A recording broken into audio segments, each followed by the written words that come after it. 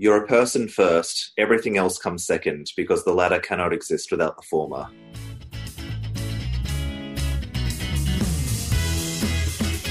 If you want a satisfying career and a fulfilling family life, this is the podcast for you. Join me, Joel Lilovich, and me, Lucy Dickens, as we share strategies and advice to help you keep your balls in the air. Welcome to the Juggle Podcast. Hi everyone, welcome back. I'm Joel Lilovich. And I'm Lucy Dickens. Thanks for joining us again. As we mentioned last week, October is Mental Health Month. And if you haven't already listened to last week's episode, we talk all about self-care, 7 ways to prioritise your own self-care. We even had a special challenge last week, self-care challenge, where we had everyone in our Facebook group going through a few different mechanisms to think about their own self-care and ways that they can improve it. So if you're interested in that, join the Facebook group and you can go back and scroll through and see, perhaps do the challenge yourself in a different week. Today we have a special guest who has themselves experienced struggles with mental health and who is now an advocate to help prevent others from suffering in similar ways. Our guest today is Jerome Doraisamy. Jerome is a lawyer and a writer from Sydney, New South Wales. He left legal practice in 2015 to publish his first book, The Wellness Doctrines for Law Students and Young Lawyers, which peaked at number 2 on iTunes and has been sold both in paperback and ebook on all 6 continents. His new book, The Wellness Doctrines for High School Students, was published in May this year. Jerome currently works as a journalist for Lawyers Weekly and Wellness Daily and is a lecturer at the University of Western Australia. I really enjoyed talking to Jerome. He's, number one, a lovely guy, but he's also so incredibly open and honest about his own personal journey with mental health issues. And I think that that is an incredible gift to give to other people who, one, are suffering themselves, but 2, perhaps aren't suffering now, but who need to know that it's okay.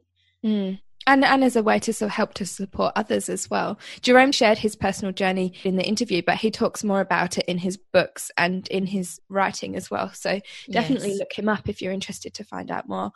One of my biggest takeaways was Jerome's phrase, how we can use self-interest. And he keeps coming back to our own self-interest and how we can use that as a mechanism for prioritising our own wellness. Yeah, absolutely. That whole idea of looking after yourself first. But before we begin and get you into this episode, we want to mention that today's episode is sponsored by Law CPD. They offer online professional development courses that can make it really easy for you to do your professional development while you're on the go, whenever it suits you. Law CPD cover core CPD areas for lawyers, but also general topics like business and communication, and importantly and on topic, wellness. This month, Law CPD have a special offer for you. They have 20% off all of their wellbeing courses. There's a special selection that you can view on their website, which is www.lawcpd.com.au/thejuggle. The discount code, if you would like to use it to receive 20% off, is just the word self-care. And that discount is very generously available until the end of October. Thank you, Law CPD. Enjoy the episode. Hi, Jerome. Thanks for joining us. Oh, thanks for having me. So your first book that you wrote was all about lawyers and your second, high school students. But the principles that you have in those books are really relevant for everyone, I think. When you talk about wellness, what do you mean? I talk about the idea of being a healthy, happy person first and foremost, because if you're not a healthy, happy person, I think it's very hard to be a productive, successful worker or student. It doesn't matter what industry you're in, whether you're a lawyer, whether you're in high school, health and well-being has to come first, because I find that unless I'm on top of my game, my stress and anxiety levels are at a manageable level, unless all of that is happening, it's very hard for me to achieve what I want to achieve day to day when I go into work. And so in that sense, it's to my benefit personally and professionally to ensure that I'm looking after myself as best as I possibly can in order to do the best job I can do and then, do right by whether it's, my boss, my employer, the people around me. And I think that same principle should apply for everybody else. Before we start talking in a bit more detail about the kinds of things we can do to prioritise our own health and mental health and wellness more generally, can you go back and tell us a bit about, or just give us the summary about what prompted you to start writing about these topics? Sure. So I had a major mental health breakdown at the end of 2011 when I had one semester of law school to go. It happened at a music festival down in Victoria, which I was at with a bunch of my old schoolmates. Not an easy place. Yeah, and it was a pretty confronting environment to have a breakdown in, because I don't want to break down and cry, but you can't, because not only are you surrounded by all of your close mates from school, but, you know, I was also surrounded by about 10,000 other people at this music festival. Yeah. So it was very much a bite your bottom lip, put a smile on your face and kind of get through the night scenario for me. The breakdown I had was a result of having kind of pushed myself to the physical and emotional limit for about 2 years prior, in which I was working studying a full-time load at university with my law and communications degree. I was working 2-3 days a week as a paralegal, volunteering 35 hours a week as vice president of the Law Society at my university, and surviving on about 4 or 5 hours of sleep every night consistently. And, you know, ultimately that was too much punishment to inflict upon myself. And that can happen so easily, though. Oh, it can. Yeah. I think that, you know, so often we all just assume that we can handle whatever it is that is thrown at us, or whatever we throw at ourselves. And I think for me, there was a certain amount of arrogance involved in presuming that I could do every single thing that I wanted to put my mind to. And, you know, ultimately I wasn't. And so in that sense, I'm kind of glad that I had the breakdown that I did, because it's given me a much clearer understanding of my own capacities and limitations, not just as a person, but as a professional. And as a result of that, I'm much better at, you know, being able to put my foot down and say, actually, no, this is going to be too much for me, or I really need to prioritize, you know, going home and getting a good night's sleep. Yes. So in that sense, you know, it was a really good thing to have that bout of ill health, but for an approximate 18-month period following that breakdown, it, you know, wasn't very pleasant. Not only how that changes you as a person, but it also would give you a new perspective as well. I'm not saying that I would wish that kind of breakdown on anybody, but if you'd have carried on living that life for, you know, another 5 or 10 years, that would have become your normal, or probably already was your normal after 2 years. But I guess you were forced to slow down and stop and reevaluate. Absolutely. Yeah. Look, I think that in some way it's kind of fortunate that it happened at the time it did and at the age that I was at. I was 23 when I had that breakdown. And yeah, it was certainly better than having it happen at the age of 40, when, you know, maybe you've already got a spouse and kids and mortgage, and, you know, maybe you don't have the luxury of being able to have such a breakdown. But it happened when it did. And I think that the other big thing for me is that I was probably headed down a certain vocational path with my legal career, and being unwell in the way that I was kind of threw that career trajectory out of whack. And as a result, I sort of had the opportunity to really sit back and reflect on what is it that I actually want to do, and what is going to make me not only happiest as a worker, but also that's going to be most beneficial and suitable for my health and well-being, because I had to recognize that I'm susceptible to certain mental health ailments, and that needs to be factored in. There's a lot of talk around about the need to be more open about mental health illnesses, especially in the workplace. It's got to start in your own home, I think, but especially there's a lot of talk about the workplace. And yet, despite this, there still seems to be huge stigma attached to people who suffer or have suffered from a mental illness. How have you found being so open has impacted on you personally? And what do you also think we can do to encourage others to be in a similar way? I think it's one of those scenarios where you just have to be true to yourself no matter what. And again, going back to what I was saying at the top, your health and well-being has to come first. Everything else comes second. And so in that sense, we do have to be wary of the fact that there is this societal stigma around that still exists. And, you know, some of our bosses are going to be better than others at dealing with it. And other times it could be rather detrimental to our career progression to disclose such health issues. But I think what's important to recognize is that it's not as simply as black and white as risking a conversation with your boss or suffering in silence. I think that we should appreciate that there are many avenues through which we can seek support, whether it's in the workplace or outside of it. So, you know, let's say in the context of a law firm, if you're a junior lawyer working for a partner and you're worried that your partner is not going to be supportive of you, maybe there's somebody in another practice group within the law firm with whom you can have a confidential conversation who has no impact whatsoever over your career trajectory. Or maybe there are people outside of the workplace you can talk to, like your parents, your friends, your mentors. I think that it's important for people to remember that there are so many avenues out there through which we can seek the support we need that don't necessarily have to be detrimental to our careers. And ultimately, we also have to remember that by taking such steps to disclose whatever it is we might be experiencing, by being open and honest about that in a safe and secure environment, the better off we're going to be as workers as a result. We have a guest, Jessica, who was one of our first guests on the podcast, and she spoke to us about her own struggles with mental health, particularly around her return to work. And she started by not wanting to raise this at work or not really knowing where to go. And as it turned out, her work had a work psychologist, or they had a referral program to a psychologist. So she was able to deal with her issues still within the workplace to some extent, although just as you say, that didn't involve having a conversation with her boss, because when she looked and dug a little deeper, there were other avenues available for her that the workplace had provided. So I think the point you make there is a really good one. Yeah, and I think the other thing to add is that because there are so many avenues through which we can seek support, there's going to be an avenue for every person and their own unique personality traits. Like, some people aren't going to be comfortable having a face-to-face conversation with somebody, whether it's their boss or their spouse. But there are, online discussion groups that people can utilize. And, I think for some people that can be really useful because it's more of a hands-off kind of approach. Maybe it's anonymous and people aren't going to know the real you, so to speak. And so it's just a matter of taking the initiative of figuring out what avenue of support is going to be most beneficial for you and your own personality traits. Another one of the comments that I hear all the time is, well, aside from the usual, just suck it up and get on with it. A lot of people will talk about when you're at work, you should just leave all your personal stuff at home, and that you shouldn't bring that to work and it shouldn't be part of what you talk about or do at work. How do you suggest people respond to that kind of attitude? Yeah, well, I think it's it would be very easy to just say, find another workplace. Yes.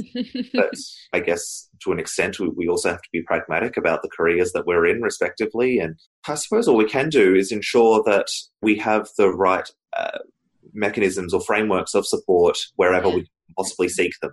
So I don't think it's necessarily fair or reasonable to expect that your workplace can cover all bases for you, because most of us, we're only at work from 9 to 5, and once you leave the office, then to an extent you're on your own, and so you have to ensure that your home life, your social circle, all of that is also up to scratch, so that if, say, one of those avenues is not providing you the support that you need, for example, if your workplace isn't as supportive as you'd like it to be, at least you have a safety net outside of the office. Yes. So in that sense, it's important for all of us to take a more holistic approach to our health and well-being, and trying to ensure that we have people with whom we can have a private, confidential conversation in any context, and also to suit certain scenarios as well. Like, I personally have, if I'm having some bad anxiety, for example, I know that there are certain people that I can turn to for that. If I'm having concerns about, where I'm headed with my life, there are other people that I can talk to about that one.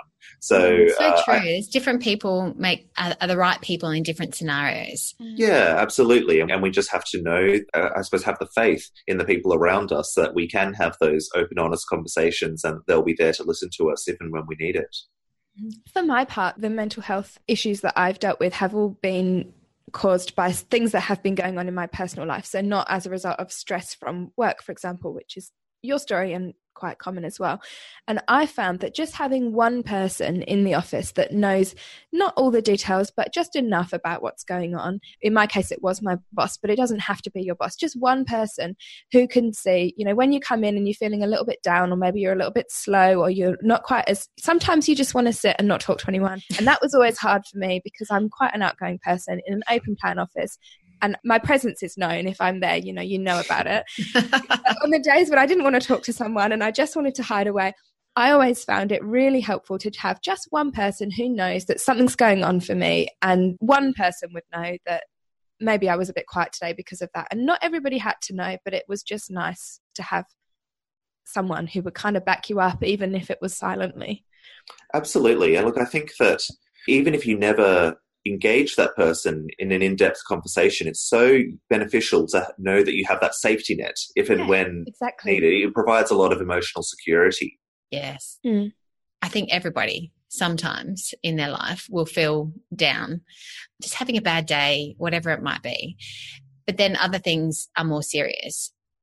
Do you have any suggestions for people and how to distinguish between what's a little bit down and when it's becoming a bit more serious? Is it something to do with how long it's lasting for or the feelings? What are your suggestions around that? Well, first of all, just respond to that first thing you said. And I think you're absolutely right. There's not a single person in the world who has 100% perfect mental health. We all get stressed. We all get anxious. It's just a matter of degrees and, where we as a society choose to draw the line in the sand as to what's a diagnosable condition and what's not. And so in that sense, I think it's really important that we don't lump people into certain categories and say, either you're a mental health person or you're not. But when it comes to identifying when something might be starting to get problematic or not, I think it's an individual thing. I certainly have a threshold or tolerance for when I know that I'm pushing myself too far. And I think it's really important in that sense to identify your own idiosyncratic trigger points as to what might be an indication of when you are overly stressed or anxious or feeling down in the dumps. And so for me, there are certain things like if I am struggling to fall asleep at night, if I'm tossing and turning for hours on end because I've got too much on my mind, it's a really clear indication that I haven't taken enough time at the end of the day to properly unwind, or as a sign that maybe I've got too much on my plate and I need to hand some things off. For me, it's usually yelling too much and tears. The tears come. That's me this morning.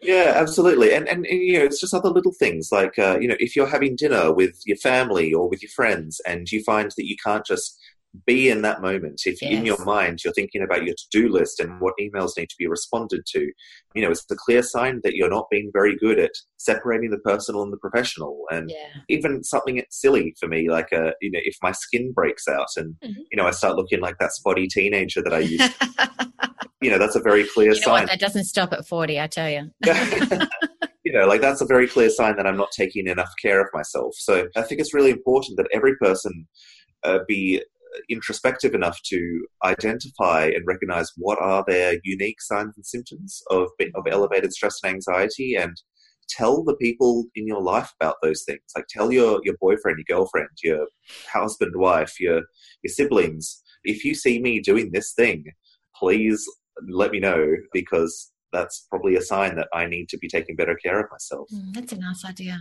Yeah. And what I was thinking as you were saying all of this is that it really does require quite a high level of self-awareness to be able to firstly identify what your trigger points might be, but then secondly to recognize either just before you hit them or when you are in them before it gets too late.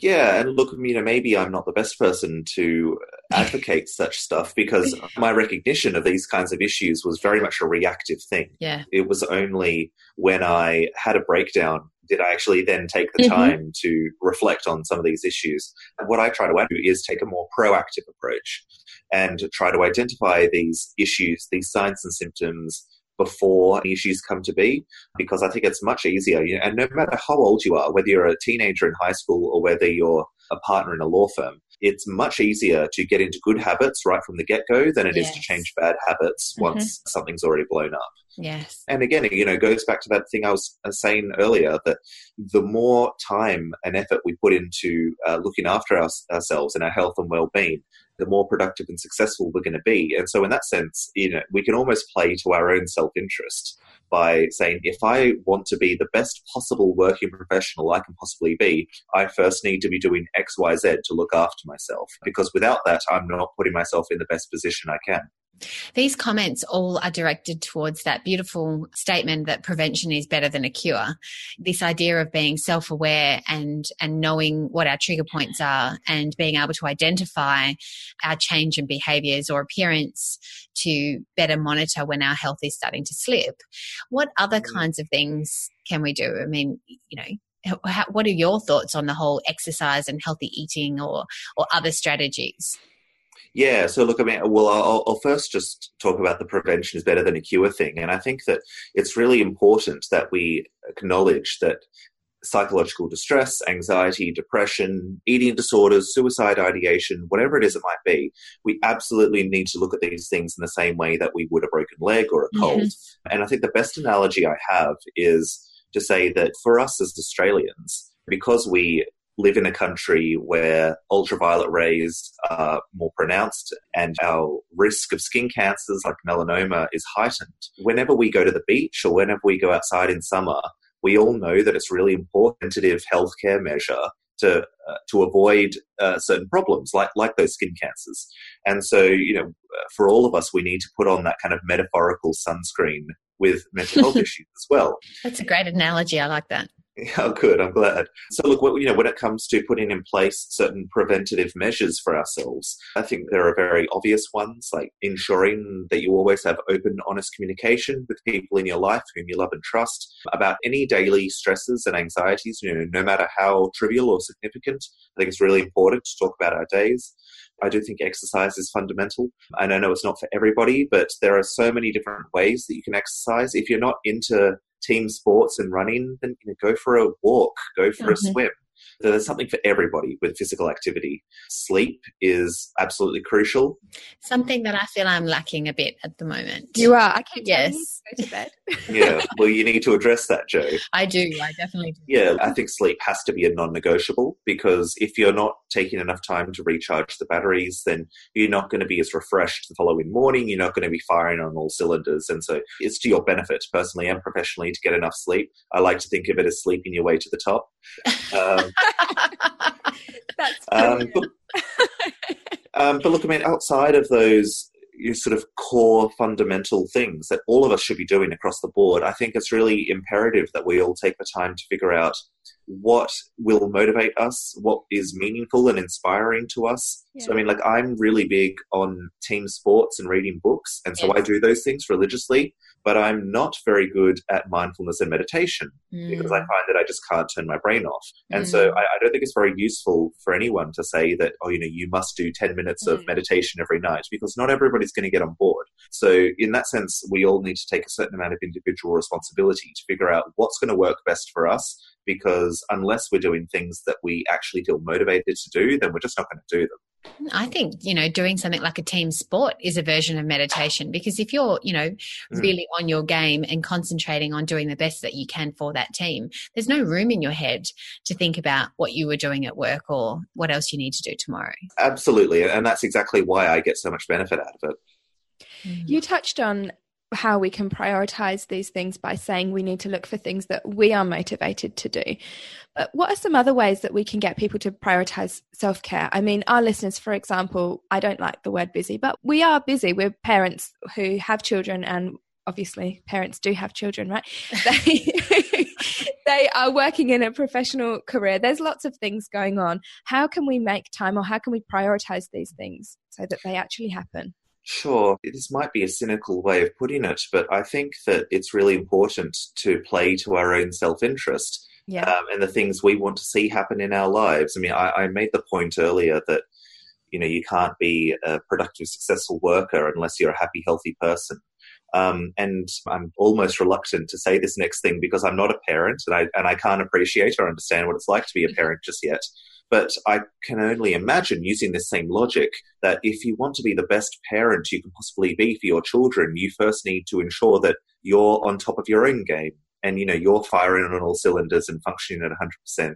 And our children deserve this. Our children deserve parents who are properly equipped to handle any issues that might be happening in the household or wherever it is it might be. Yeah, I really hope I'm not offending anyone with no, you're absolutely right. Yeah, and we say it, and it's said in lots of different ways. Some people will talk about the oxygen mask example. You got to put your own on first. Some others will just sort of say, that if you don't look after yourself, how can you look after anybody else? And I think that is a fundamental point, that you do have to make sure you're looking after yourself and making sure that your own health is there so that you actually are able to be a good parent, not yelling too much like happens to me when I don't get enough sleep. And you're there for the long haul, and that you can keep playing games and keep interacting. Yeah, so look, I think that in that sense, playing to self-interest is probably the best way to do it. And, again, that might be cynical, but I think that when it comes to addressing mental health issues in Australian society or in the communities around us, whilst we've made really good strides in the last 10, 15 years at raising awareness and addressing some of these issues, we're not quite there yet. We still have a lot of societal stigma to address, and we also have a lot of self-stigma to address. So in that sense, playing to self-interest might sound cynical, but it's also a means to an end. Yeah, it's practical, very, very practical. All right, Jerome, we've got a couple of questions that we like to always finish our interviews on. Okay. And the first one is, what words do you live by? Do you have a mantra? Ooh. Yeah, I suppose there's one that my dad used to tell me, and in some sense it's more related to business and your career, but I think it also relates a lot to health and well-being. And those words are, you get what you negotiate, not what you deserve.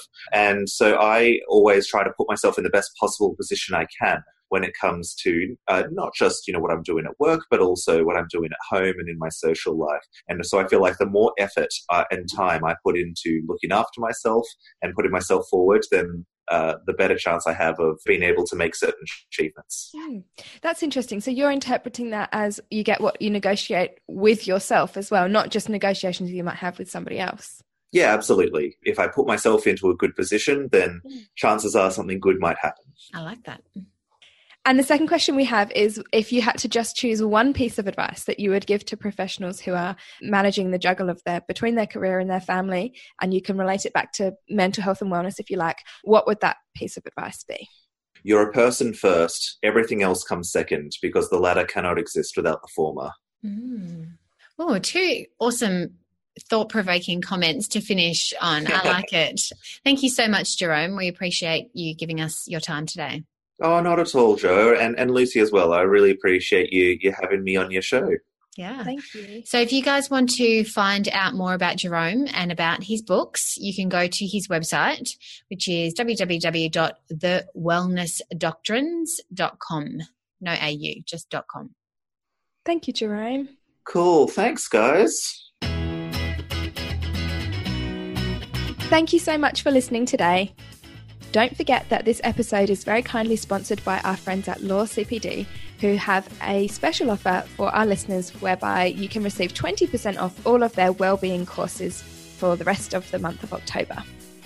In order to get that discount, just go to their website, make a choice from the selections available, and use the discount code SELFCARE. That's all from us today. Thanks so much for listening. We hope that you enjoyed the episode. Please, to make sure that you don't next week's or any other future week's episodes, please go to your podcast app and subscribe. And while you're there, why not leave us a rating and let us know what you think? And of course, as always, if you want to continue the conversation with us, come and join us on Facebook at The Juggle Community, which is facebook.com/groups/The Juggle Community. And we will be having conversations around mental health and wellness for the month of October. Thank you.